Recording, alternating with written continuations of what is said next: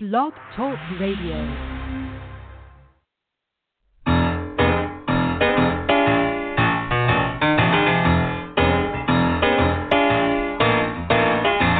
You're listening to The Catch with John Fisher on Blog Talk Radio, connecting life to faith. The world is trying to get it together, trying to help their fellow man, hoping we can make it better. Do you really think we can?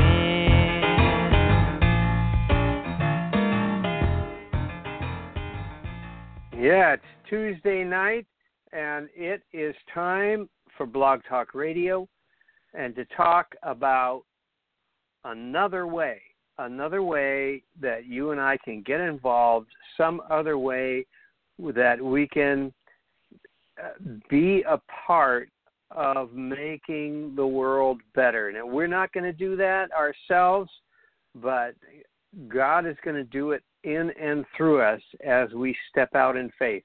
And that's just been amazing to watch with this show. Those little 4 lines at the beginning of that song, how perfect they have described almost every one of our podcasts. Every one of our discussions is some other way in which people are doing something to try and make the world a better place. And that's called purpose. It's called meaning in life. It's called a reason to be breathing. It's why we're here. And we are so privileged to be able to talk to some people who have found a niche. They found something that they believe that God has called them to do and say, and it takes them beyond just the mundane, just the rote, going to work, coming home, watching TV, going to bed, that whole thing. And today, wow, is no exception, because today we're going to meet a person who has been involved in something that I didn't even know existed, probably about 4 weeks ago from now. And her name is Di Patterson. I'm going to introduce her in just a minute, but she is a Master of Science, get this, Master of Science and Gerontology and credentialed professional gerontologist. Now, do you know what a gerontologist is? Did you know there was a gerontologist in existence? We're going to have her tell us about this, but we're going to be educated right now, folks, in a major way, and we're going to get very excited about meeting this person. So, would you please welcome with me to Blog Talk Radio, Di Patterson. Welcome, Di. Thank you so much, John. Great to be with you. Okay. I'm serious. I did not, I know Geritol, it's a thing you take when you're old. So I figured, gerontologist might have something to do with being old. And that's as close as I could get. And here you are with a career helping people grow old better and helping other people, I think, take care of those people who are growing old and all this kind of stuff that we never even knew existed. So you're going to have to just kind of inform us along the way here. But I tell you, the first question I want to ask, this is the first question I want to ask you is, when did you know you would be working in this field? When did you first know that you'd be working with older people for a career? I think I was about 5 years old. I had 4 grandparents who were active and wonderful, and 3 of them lived past 95. But when I was 5 years old, the hippest people in my world, besides my parents, were my 4 grandparents. They were always engaged in life. They were always just proving to us that they lived a full and wonderful life, and I wanted to be just like them, and they were the ones who made me want to look at aging in a new way. Wow. So can you just give us a real overview of how you came to be to where you are now, and how this developed? Because obviously you've stepped out and done some pretty daring things. And, where did that all come from?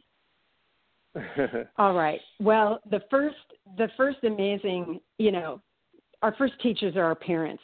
And my parents made sure that I had a really good early life education. They made sure I was in church every Sunday. They made sure that I went to things like weddings and funerals and really participated in the social engagement which makes up a full life.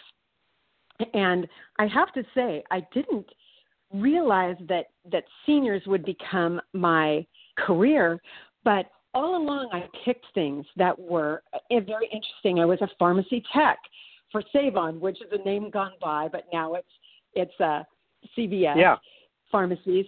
And literally I would stand there and listen to the stories of seniors as they were picking up their high blood pressure pills and the things that they were dealing with. And I felt a tremendous amount of empathy for them. And then as I went along in life, I had taken some classes at college, but I realized that although I loved to teach, I could not be a kindergarten teacher or a young child teacher because I use my energy up pretty quickly when I get into something, and that I did have the long burn for seniors, and that was really where my passion lay. And, figuring out things for older generations really helps me figure out things for my generation. And if I do it the right way, I'm teaching my kids how to take care of me as we are the best book people can read. So anyway, that's how I got to want to studying it. And I came to study it in my early 40s because I realized at some moment within my generation that women would be taken very seriously of my age group in their 40s and 50s and beyond.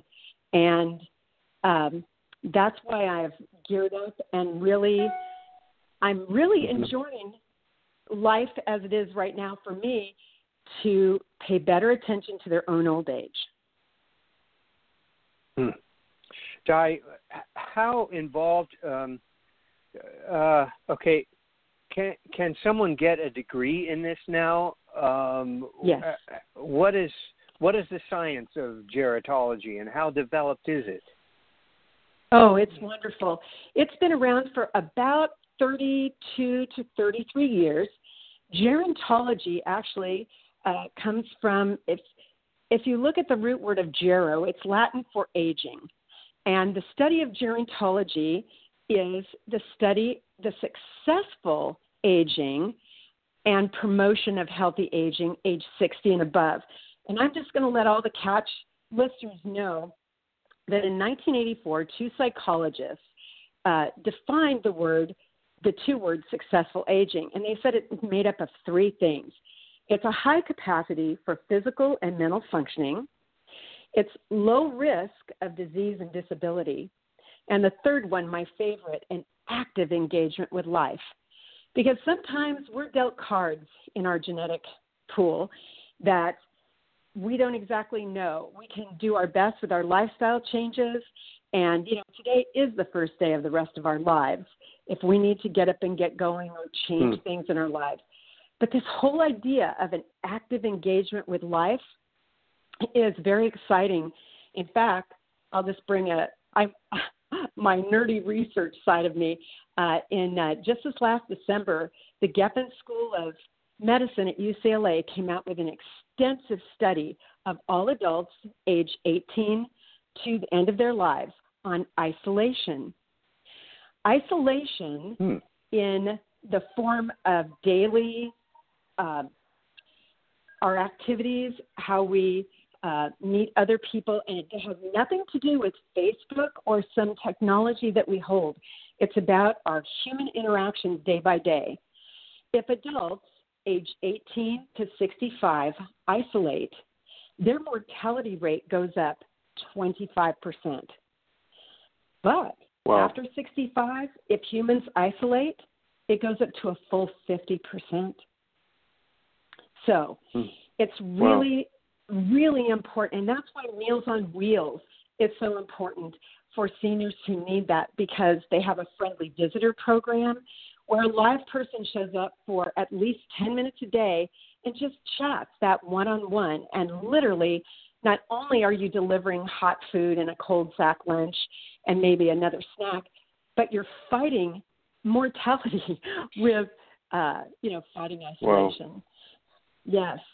And if you can ask me the questions you'd like, but I do want you to know that gerontology now is studied at every academic level, from AA to bachelor's to master's to PhD programs around America. And your listeners can literally just Google search gerontology programs, and they'll find out which universities, which community colleges, which state schools all have gerontology programs.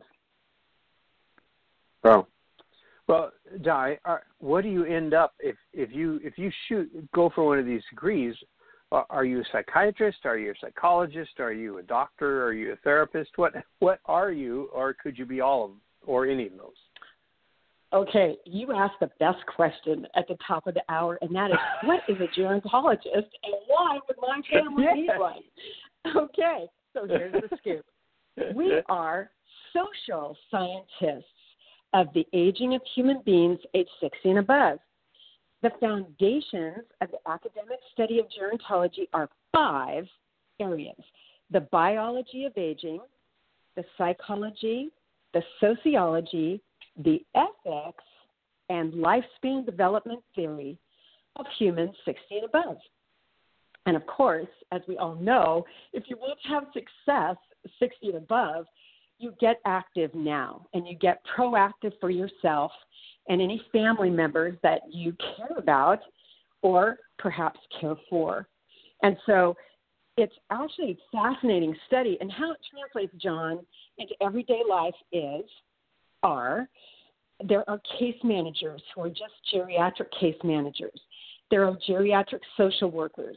There are geriatric, of course, physicians who are geriatricians. They are the MDs, and we are the social scientists. So a doctor of gerontology would actually be a PhD, and they would have deep knowledge of either the biology, sociology, psychology, ethics, or lifespan development of aging humans. So, but how it translates into is, I love this part, family consultations. There have been many times where I've had 6 boomer kids, 3 in the room, 3 on their cell phones. We've all got iced tea and a salad in front of us, and I have already emailed handouts to everyone. And I take them through a series of questions, about how they feel about their own aging. I don't like families to talk about their parents or their grandparents aging until they've gone through their own hopes and fears of their own old age, because it's much easier to walk a mile in another's shoes if you have faced your own fears and turned them into hopes. So, over 60, we think money, health care. We think of housing. Do we need to downsize? Do we need to open up those garages and clean them out? I sure do. My kids are laughing in the background. And, there are so many issues of older age that if we would just get brave, think about it now, and make a plan. A good gerontologist will lead a family into a plan much like a trust, where in a trust, that's financial and that's property. But I encourage people that your kids don't know what kind of face cream you like, ladies, and men, your kids don't know what kind of aftershave won't burn your face. And we need to write these things down for our family members. And, John, you kind of teased at the catch email today that we're going to have a chat about millennials and boomers. Yep. Yes. And this is the segue. Yes. And this is the segue that says what we boomers do now, we can either encourage millennials with or discourage them. And I'm all for encouragement. Well, tell us, let's flesh that out a little bit. Can we encourage millennials instead of discouraging them? All right. I am smack dab in the middle of the boom. So I have 9 years ahead of me and 9 years behind me of people that I watch and how they do life. And then we have our children who are the millennials. And just as when I heard my own parents kind of distraught in the 60s and the 70s and the social changes and, why are the kids acting up like this and all the rest, I hear boomers think about millennials in ways that they're frustrated about. And yet I'm going to throw down this gauntlet. I have 3 millennials for kids. I have a ton. I went to school with millennials. So I have a deep appreciation for who these people are. They research like crazy.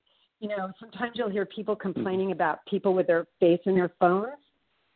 Well, I'd like us catch members to all think about that maybe these millennials are on their phones because they're trying to solve problems for their parents and their grandparents.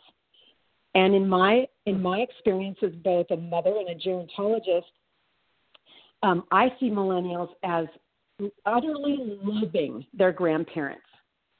And yes, every generation thinks their parents could improve. Every generation says, I'm not going to do that with my kids. The boomers were guilty of that, and it's just human nature. But I'll tell you that millennials, they see the weakness of the boomer. Boomers are very spontaneous.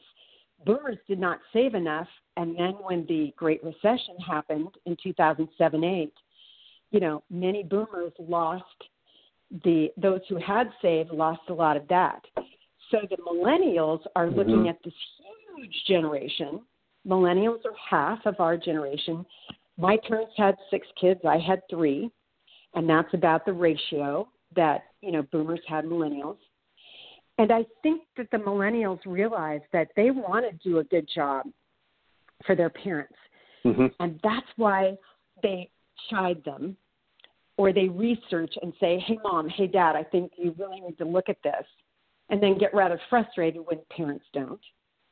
And so I believe boomers need to minister to millennials by being open, having a really good attitude, and that's what boomers are known for. They're known for better attitudes than other generations because they are hopeful. We need to share hope. They are. They really are. And I have found, John, that hopelessness is one of the greatest diseases of old age. And that when young people feel old, it's because they're feeling hopeless. So that's the thing we need to change. Yes. Wow. And that's exciting. We have. Go ahead. Thank you. No, John, go ahead. No. I want you to finish your thought. Okay.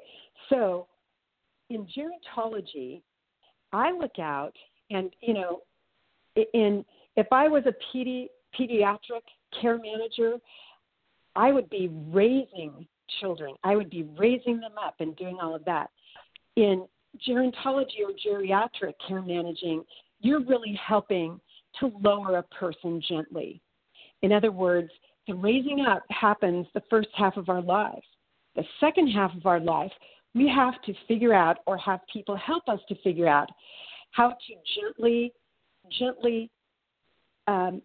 lower instead of raise. That's the best word I can say. But it really does come with this attitude of, okay, physically, we're going to be slowing. Mentally, we don't have to, but sometimes we do. And over about every 20 years of life, we are in a different mindset. Have you noticed that? Having lived as long as you have? Sure. Our first 20 years, we're in school, we're making friends. The second 20 years of our life, we, as a sociologist, we pair bond. We start having our children. We pay a lot of attention to our careers because that's what's going to pay for both our children and our old age. And then when the 60s hit, there is a complete emotional understanding that our mortality is closer to us and that we better pay attention to things that the same rush that we paid attention to earlier in life. And then after 80, we just want to give our wisdom away. Our 60s and 70s, it's about relationship and enjoying as much of our health as we have. In our 80s, hopefully we'll be very healthy into our 90s, but we don't know. But we can give our wisdom. And I think as a gerontologist, a very precious thing to me is when I see boomer parents and grandparents sharing their resources of their experiences and whatever else that they want to give to the younger generation, and especially be willing to listen to the millennials' wisdom of research and slow, they tend to be a little more, they don't spend as fast as boomers did. And then lastly, to really, when you have these good relationships, younger people will ask for our wisdom. And I think that's where all of us want to get. We really do want to share our hard-earned wisdom. Wow, this is so exciting. How do you? This is going to be a hard question, I'm sure, but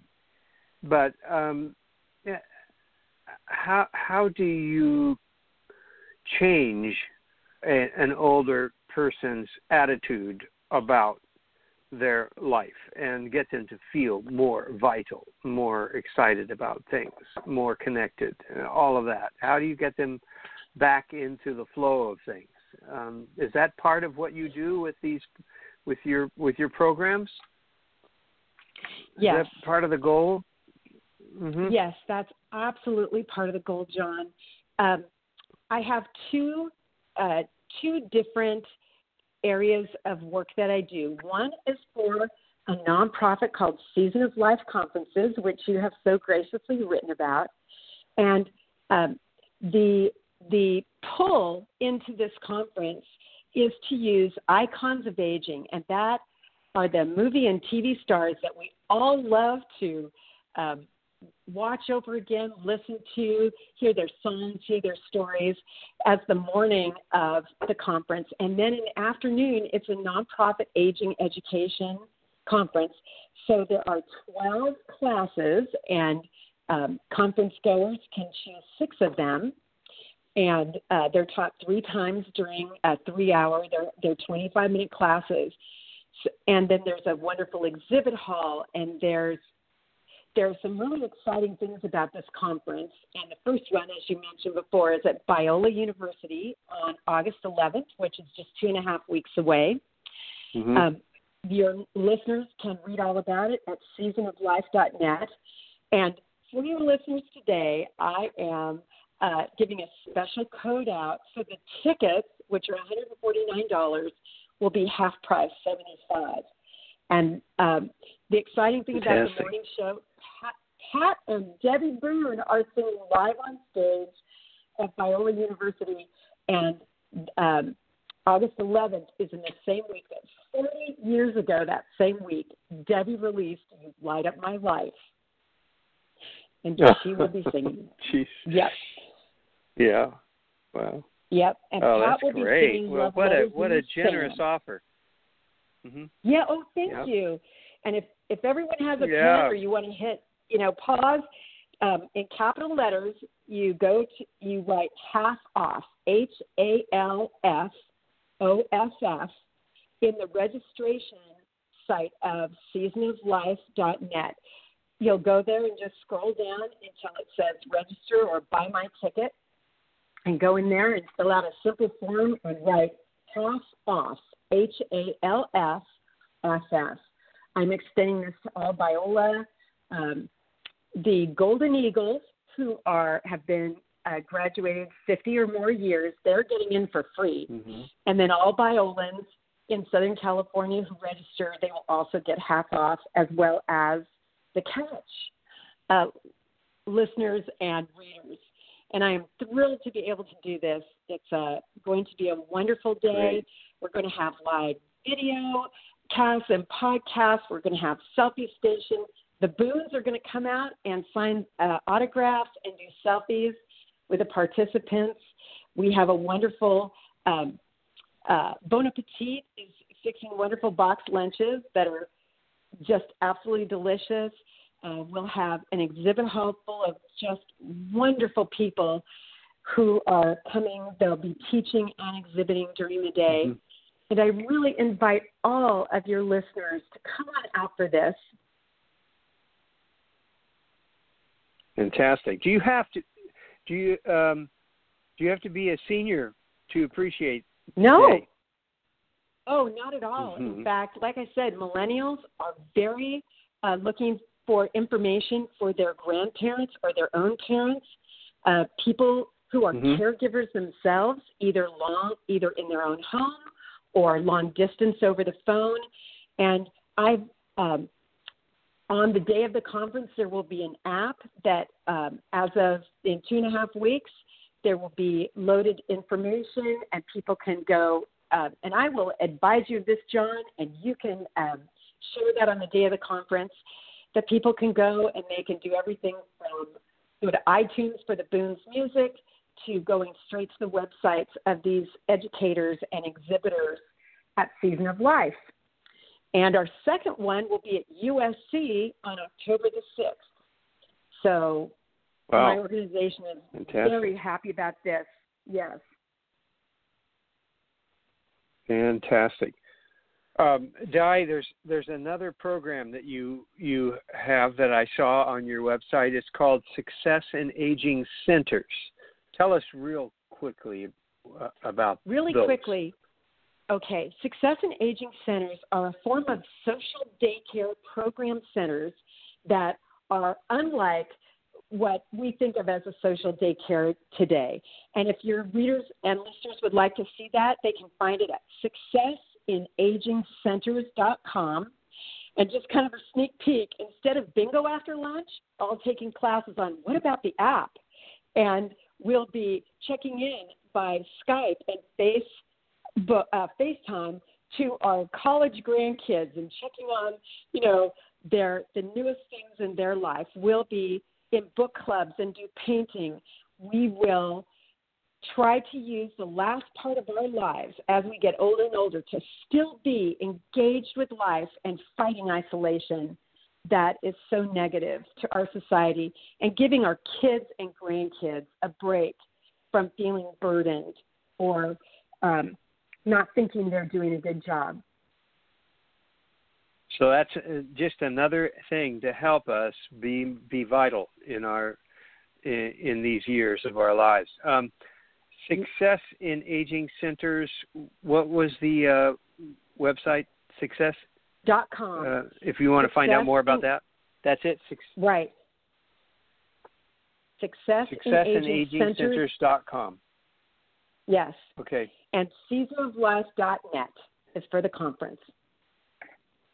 Outstanding. Well, time flies here really fast, and yes. I want to go just a little bit over, because I'm going to put you on the spot with a question that is not a very happy one.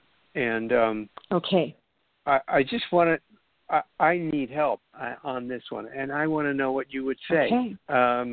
All right. As you know, I have been doing a lot of actually health care for an older couple. In the last few weeks, I've been writing about it quite a bit in the Catch. Yes. And yes. I was helping our good friend, the wife, helping her try and get her husband up every day, and then she fell and broke her pelvis, and so they were both down, and so it was an opportunity for me to just move in, and for about 3 days there, I was 24/7, and then caregiving. she brought her son home for a while. But I don't need to get into a lot of detail there, but I have gotten quite involved here, and but today it was probably one of the saddest moments today. Was because the husband is he's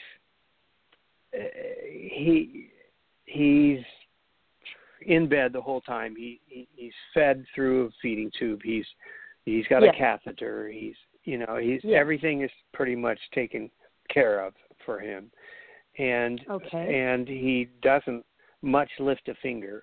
And the problem is I don't think he wants to. I mean, I understand completely what you're talking about, the isolation, and this particular gentleman has not been a believer,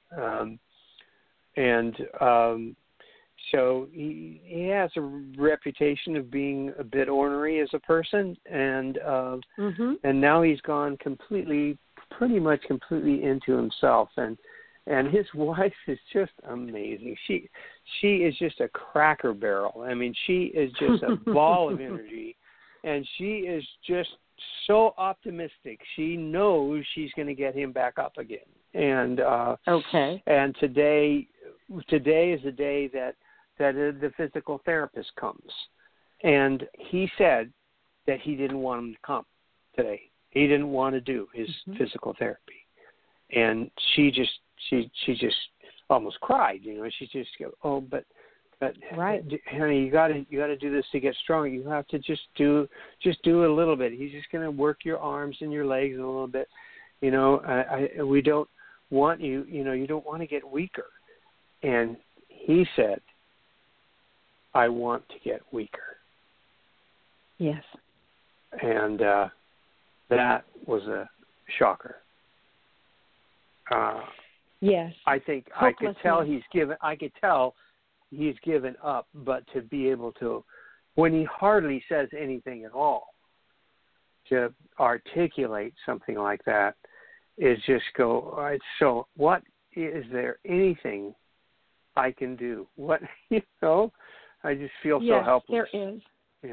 Okay. And I believe that.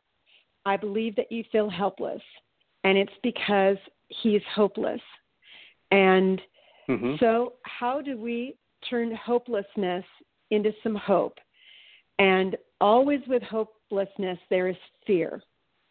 And fear sits on top of pain psychologically. So how do you speak to the pain? You speak to the fear first. And I imagine, let me ask you a few questions. How many years have these two been married, John? Oh, my. Over 20? 40. Oh, yes. Okay. Yeah. Oh, yeah. All right. 40, 50 years probably. Yeah. All right. So the first thing I thought when you were telling me the story is you sitting with him. And at first I was going to say, ask him what his favorite book is, if he would like something read to him, or the newspaper, or something like that. But then as you told the story and developed, I think you need to start with questions, and you need to ask him, I think, and this is my humble opinion, if it was me, I would ask him is there anything that he wants? And he'll probably say no. Ask him if he understands that his wife was really hoping that he would do his exercises, and let him tell you. And then, because you have been here so much, and does he know you well? Does he know you pretty well, John? Not really. No. Okay. No, not before this all happened. Okay, and maybe because you're a stranger, he'll be more honest with you than he would be someone who he doesn't want to disappoint. Mm-hmm. But I believe at the heart of this is he loves his wife and doesn't want to disappoint her, but he respected her enough to tell her the truth. I don't want to get, I want to get weaker because he's tired and Mm-hmm. hopeless. And so I think the conversation about what he would really like from now on, and I really recommend that you go online to talk about palliative care. One of my speakers at the conference, Patty Mouton, who is the vice president of Alzheimer's in Orange County, she is a very experienced Mm-hmm. speaker on palliative care and is connected to that organization. And I do encourage you to contact Orange County Alzheimer's and ask for Patty and talk to her. There is an end-of-life conversation that's very important, and this is right before hospice. Hospice is not a death sentence. Most people think it is, but it's one of the most wonderful things you can do for people near the end of their Mm-hmm. life, because it's really a circle of care that involves the family members too. It involves music therapy and aromatherapy and massage therapy and bathing and giving great dignity to the human who is incapacitated in some ways and yet still very much with us. And as his friend and as his wife's friend, you could ask him, what do you want? Do you want your children here so that we can talk about your funeral? Do you want me to play music for you? What's your favorite song? What are your favorite foods? Maybe we can serve those. Let's talk about the end of your life realistically. When people talk Mm-hmm. about the end of life issues in a way that's not afraid, it's not your eyes lowered to the ground, you are giving a person so much dignity to say, this is what I'd like, or please don't let my wife fall into a Great Depression. Please help my children understand that I've done my best in life and I just don't think I can go any further. And when a human will join in that kind of a conversation with another human being, that goes to our spiritual selves. It's straight to the soul. It's straight to the heart of the matter. And those are the things you need to talk about. And there's actually a guide on how to do this with the palliative care group. Everybody can Google that, find out more about it. Can you spell that for me? What is it? P like Paul, A, L-L-I, A, T-I-V like Victor, E. P-A-L-L-I-A, T like Tom, I-V like Victor, E. Palliative care. Oh. And hospice is spelled H-O-S like Sam, P like Paul, I-C like cat, E. And these two are in every county in America thanks to your Social Security benefits. Hospice is a free service to families through their seniors' Social Security Medicare benefits. Palliative care is in every hospital in America. These are very positive things if people will realize that death is a part of our life. That, see, the Lord our God thought up aging. He thinks it's a very good thing. And the end of our life brings us to stand before him. And as each one of us says, this is my job, to get through life and stand before the Lord. And each one of us is responsible for both our lives and all our stuff during life and all of our relationships during life. And then we're responsible for our relationship with the Lord for when we stand before him. So if your listeners and your readers will open themselves up to study about both palliative care, which eases end-of-life disease and burdens and pain, and then hospice, which of course comes in. It's a home situation. They take care of. They take over the care. This will be so very, very good in our society if this generation listening to you would accept end-of-life issues as positive instead of negative, because the world got it up. And that's, yeah. Wow. You know, okay. Yeah. Wow. Well, that is so. Thank you for going through some of that. You're welcome. That just hit me so much today, and I thought, well, let's just go through a real issue here and see what happens, and that's really encouraging to me. And I'm going to look into some of these things that maybe I can help to institute here for this situation. I'm so proud of you, John, for asking real questions. There's not enough time in life. We don't need rah-rah. We need truth. And the other thing, just to let your listeners know and your readers know, that I have articles and videos on my big website, which is diepatterson.com. diepatterson.com. I did a series of 15-minute-and-a-half videos last year for an elder law company, and they're all about what is hospice, what is Alzheimer's disease, what is sundowning.